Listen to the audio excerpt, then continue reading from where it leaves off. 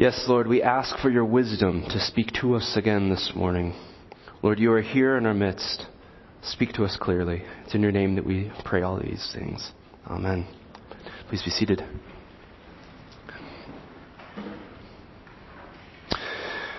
So there are very few things that are more agonizing for a child than seeing presents under the tree and waiting a very long time before you're able to actually open those. Now, for the most part, my children have sort of exited this stage, although there's always a child within us who's just waiting with eager anticipation of that day, right? But I do remember a day in which we would sort of receive a daily report of the number of presents, the size of presents, the way in which the presents were allocated to different children in the family, and their hope was thick. Their hope was palpable. You could cut it with a knife. Their hope was almost irritating, you could say. It was very real hope. And presents under the tree are one thing, but I think from the oldest among us to the youngest among us, all of us here in the room have something this season that we are yearning for, something that we are hoping for. My grandmother just recently passed away. And as is typical in these kinds of moments, and she was 95 years old, very full life. We're very glad that she's with Jesus now. But one thing that's typical of these moments when a patriarch or a matriarch of the family passes is old sibling dynamics kind of reemerge, both the positive and the negative. And so one thing that I'm hoping in this Advent season is that peace remains in our extended family. Some of you are unemployed or underemployed, and so this season for you has been a season of sending out applications places and not really hearing anything back and wondering what to do in the midst of that. Some of you are hoping for justice with a court verdict. Some of you are hoping for clarity around a medical condition that you're struggling with. Some of you are just simply hoping that this is a quiet season where you can take a deep breath and just simply rest this season. So what is it that you are hoping for?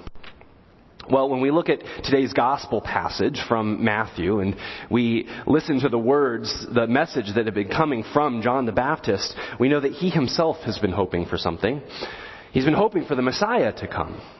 And here he is sitting in a prison, and he's thinking to himself, this is not exactly the way I thought this would pan out. Here I am sitting in prison, and he's wondering, Jesus, are you actually the one? Are you actually the Messiah? Why am I here in jail right now? And if we were to turn to our Isaiah reading from Isaiah 35, that is a portrait of what John was expecting. He thought that, again, the desert would blossom in lush flowers, that streams would flow from the desert, that even the fool would find a way to discover wisdom. He was expecting justice to roll out throughout the entire countryside. And yet here he is, literally sitting in prison. So John hopes for justice. He hopes for the redemption of his people. He hopes for freedom and peace. John is hoping for God to come. Now, in my opinion, the things that John is hoping for, and the things that you and I hope for, are actually not that unlike one another. These things are more closely aligned than we think. Hope it's a signpost that's in our heart. Hope is something that directs our desires, our hopes, our expectations towards something that is much bigger than we ourselves are. And if you follow that signpost, it might lead to yet another thing that you're hoping for that's even bigger, or another thing, or another thing. And I think as you continue to follow these signposts, what we see is that they can only ultimately be fulfilled in God Himself. We want a family of peace because we want to live in harmony with one another. We want fulfillment in our jobs because we are created to have purpose in our vocations. We want our bodies to be whole because we are created for all of eternity. And so as we await for these things that might seem small in our own private world, but in fact the realities are much bigger. And as we await these things, we know that we are waiting for the arrival of the kingdom of God. That is what Advent is about. This is the season of waiting in which we're not just waiting for a holiday. We're waiting for the arrival of God himself to break into the darkness of our world and to establish his justice and his rule here among us. Well, for the remainder of my message, I'd like for us to turn our focus to the epistle of James.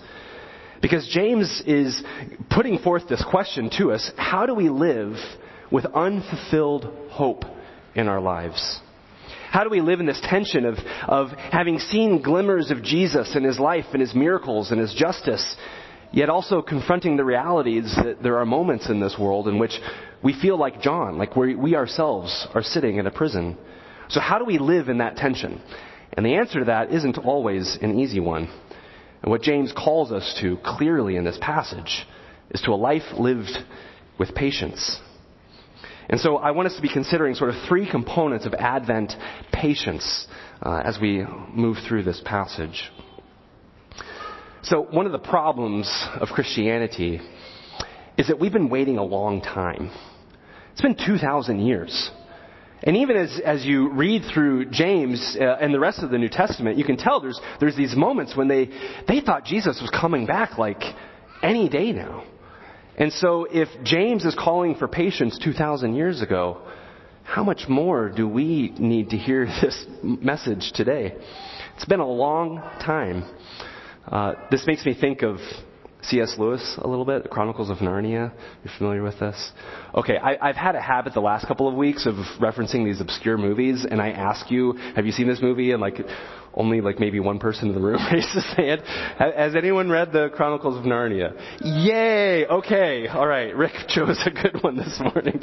But in those stories, you know that the children discover this wardrobe in their uncle's house. And then when they step through the wardrobe, they find themselves in a completely different world. And in this world, years pass, and even decades pass. They have these adventures in which they're battling witches and dragons and other foul creatures.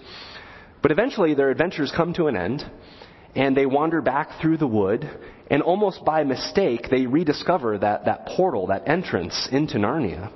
And they step through it again, and they find out they're back in their uncle's home from that very moment in which they left. And in fact, they themselves return to the state of being a child. There is this sort of idea that C.S. Lewis gives us that there are some spheres that experience time differently than other spheres. And scientists actually tell us that this is true of the real world as well. Did you know this? That time can be relative. That different planets with different masses have different gravitational pulls to them, and that actually affects time differently. And scientists have proven this, and that they'll set two atomic clocks exactly the same. They'll send one up to space, kind of far away from gravity's pull, and then they'll bring it back, and the times will be different. And it's like, I don't even know as a human being how to wrap my mind around that. But gravity itself affects the nature of time. There's a movie, Interstellar. How many of you have seen that one?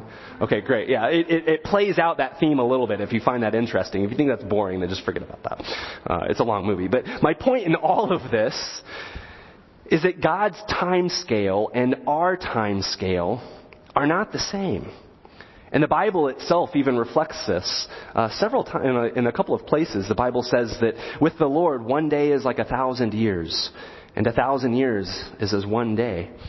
So we human beings who worship the God of all creation will never quite understand the relationship between our perception of time and the eternal timelessness of heaven itself. Because the fact of the matter is that when God comes back, it'll be at His perfect timing. And we'll be aligned with that. And we will recognize that. It won't feel like it's been too long, and it won't feel like it's been too soon. And so as we grapple with the fact that it's been 2,000 years, the Bible tells us, James tells us here, that we are to establish our hearts. And he uses the metaphor of a farmer, right? So just as a farmer trusts in God's perfect timing of God's ordained seasons, we too are to trust in God's ordained timing. Just as a farmer plunges his seed of hope into the fertile soil of the earth, we too are to plunge our hearts, to establish our heart in the fertile soil of God's promises. He says, establish your heart, for the coming of the Lord is at hand.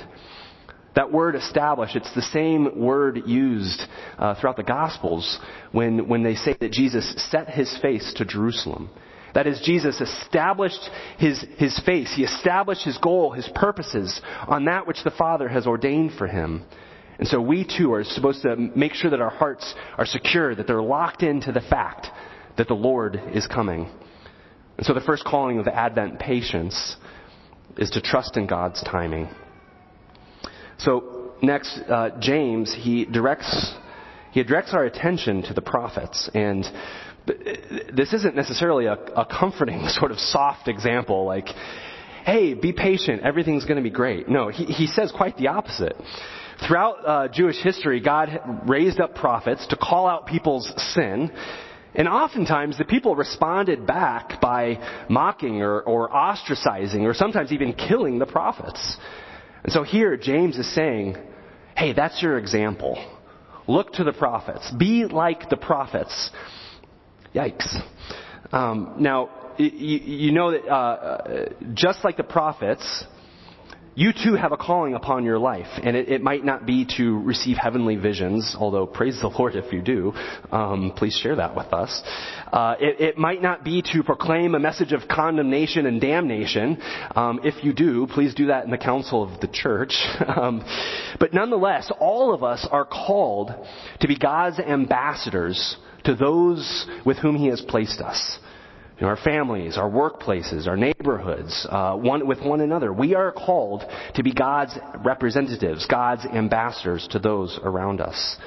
And so just like the prophets, you are not protected against the challenges of this life. As one scholar said, faithfulness to God's commands, so far from giving them immunity from suffering, actually involved them in suffering. So in God's economy, having a privileged calling, does not mean having a protected life. My point is that we are supposed to expect suffering. But there's good news that comes along with this suffering. James in verse 11 says, we consider those blessed who remained steadfast. He's using steadfast and patience almost interchangeably throughout this. So those who remain steadfast, that is, those who are patient in the midst of suffering, were blessed. They were considered blessed. And then he points specifically to Job as an example. And Job is probably the supreme example in the Old Testament of someone who experienced a tremendous amount of suffering and trial. And after all of these things, when you get to the end of Job, what does he say? He says, "O God, before I heard of you with my ear, but now I have seen you with my eye. I've seen you with my eye." There's this, out of the immense suffering and trials that he went through, he now has this more intimate knowledge of who God is. The other night I was just kind of, I won't go into detail, but I was wrestling with a lot of things, just a lot of heavy things. And in the midst of this, I just felt this, sort of this sense of God's presence. And it was almost like a small little like glimmer of light or a little pearl or sort of like when your nose catches a whiff of a flower and you look around and there's no flowers in the room. Like it was one of those moments, and I just felt the Holy Spirit saying, I'm here with you in the midst of this. And some of you have similar stories like this, where there's profound suffering or questions or doubts that you're wrestling with. There's just this, like a hand on your shoulder from the heavenlies that just reaches down and touches you in the midst of that moment. I think that's what James is talking about here. That even in the midst of sufferings, which they will come, he's clear about that, God makes himself known to us. So the second calling to our Advent patience is to expect suffering. But it's suffering with that blessing to it.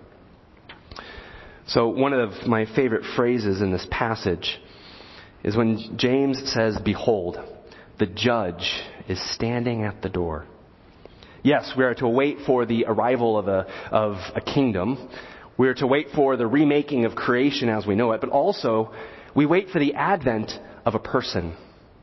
a person, Jesus Christ of Nazareth, whose stories we read about all the time, who we tell to one another. And he will come. This is the Jesus of the Gospels, the one who turns water into wine, the one who restores sight to the blind, who makes the lame walk, who heals the sick, who raises the dead, and preaches good news to the poor. This is the judge who is standing at the door. Do you know that in the New Testament there's over 300 references to Christ's second coming? That's like a reference for every other paragraph in the New Testament. The early church was obsessed with Christ's second coming. This is why a part of our liturgy every single week we say Christ has died, Christ is risen, Christ will come again. We are to remind ourselves of that Advent truth year-round, all the time. So as Anglicans, I think one of the crown jewels of the church calendar that we celebrate is that great Easter Vigil on Saturday night. Have any of you been to an Easter Vigil? Okay. All of you must come to the Easter Vigil. It is the pinnacle of the church calendar. You have to come to that. It's like a 2.5 or 3 hour service. We're going to do it here in this room this year. It's going to be incredible. But one of my favorite moments of that is at the very, very, very, very beginning of the service. Do you remember what happens? The sanctuary is, the room is completely dark. And before we've done this at the Parkway movie theater, and there you're able to make it pitch black. And the way that the service begins is the priest bangs on the doors of the sanctuary 3 times, really, really loud. The first time I saw this happen, I thought Father Christian at Church of the Cross was going to break the doors back there. I was like, don't break the doors. But it's meant to be this loud, crashing, almost violent sound that reminds us that Jesus Christ has overcome the grave, that he's breaking forth. But it's also meant to remind us that his resurrection life is here, that he's just behind the door. And those doors could open up at any moment, and resurrection would be spelled for all of us. That he is near, that he is close, that the door between heaven and earth is just a whisper away, and it could open at any moment. And when he crosses the threshold, when the judge steps into the room, the wicked will be judged. Evil will be put away forever. And we've talked about this, how this is a warning to the wicked, that their evil deeds will be dealt with forever. That evil will be put away for all of eternity. But also the judge will look among his people for that which he can praise. In Jesus' parables, he often describes a master who returns. It's the same concept. And what does the master do? He looks at the works of his servants, and he puts away those who are wicked, but those who did good things, those who grew his investment, who bore much fruit, he praises them. Abundantly he praises them. He praises them immediately. He praises them warmly. And James tells us about this in this passage. He says, when the Lord comes, he will come with compassion and mercy. So those of us who worship the Lord, who call Jesus our Lord and our Savior, we delight in his coming. And we hope that we have something eternal of lasting value to lay down at his feet. And so the third calling of our Advent patience, to expect the judge, the person, Jesus Christ, who will welcome us in his arms and who will usher us into a new age of celebration and feasting. Now, isn't it interesting that in this passage, twice, James speaks to the conduct of our speech. And one of the sort of hallmarks of the Apostle James, of his style, is it's not always easy to kind of see how his thoughts sort of connect to one another. And so as you're reading this, you might be like, okay, why is he all of a sudden talking about grumbling? And then later in the passage saying things like, let your yes be yes and your no be no. Let's actually return to a second to my opening illustration of a child opening presents. Because when a child is impatient, how does that play itself out? And I'll speak to my own self, because my children are never behave like this, no. But when I was a child, if I noticed that some of my siblings received more presents than me, I would grumble about it. All right? Any of you also grumble about it? Okay. I think so. And if the waiting ever became so unbearable, I know a certain person in the room who shall remain nameless, and this stays in the room because this person's parents are coming to the second service. But she would open her presents like a surgeon. And she would peek inside and see what those things are, and then she would close them back up. I don't want to name names. This is a lovely person who is a wonderful mother as well. She did give me permission to share this, but again, her parents are coming next service, and they don't know this. But she would open all of her presents. Now, what's my point in saying this is that when patience runs thin, we act out, don't we? We grumble and we jeopardize the fellowship of our family through that grumbling. And when in peeking at the presence, something that I myself also did and need to repent of, but in our peeking, we jeopardize our own integrity and our own character. So when patience runs thin, it's our common fellowship that is at risk. It's our personal integrity which is at risk. This is why James calls these things out. Because he knows when patience is thin, a community can fall apart. But as followers of Jesus, we are called to patience. Recognizing that His timing is mysterious and perfect. That there is suffering, yes, as we wait. But we wait for the one who is Jesus Christ of Nazareth, the just judge and the compassionate King. Because when patience abounds, well, then we form a hedge of protection against things like gossip and despair. When our hopes are secure on Jesus Christ, those things are harder to penetrate into our midst. And instead, we mutually build one another up with steadfast hope and with tenacious endurance. And our hearts are filled with the presence of Christ Himself because we know that He is close to us and that the door could open at any minute. And so patience isn't just like some sort of like sub-characteristic that we shouldn't worry about. No, it's of eminent importance. It safeguards us. It protects our community and our own integrity as well. So brothers and sisters, this Advent season, as we contemplate the goodness of Christ and the beauty that will sort of explode across our world when He comes, may we wait for Him with patience. Because whether He comes tomorrow or 1,000 years from now, all of us someday, we will pass, we will die. And that day of the Lord will be immediate then for us, and we will meet the Judge face to face. And may He look back at the time in which we've waited for Him and see us as people who've been marked with patience. So with that in mind, let us pray. Lord Jesus Christ, we long for the day in which we will see You face to face. Until that day comes, Lord, may You fashion us more and more into Your likeness. Lord, forgive us when we are impatient, when we want to peek ahead at the promises that aren't quite yet for us. Or in light of our impatience, Lord, we grumble with one another and we just allow a negative spirit to sort of foster among us. Lord, may we be people who are patient, who can know Your nearness, who know that You are close, and who can trust that there is a day in which Your justice and Your beauty will just be bathed over every element of this world.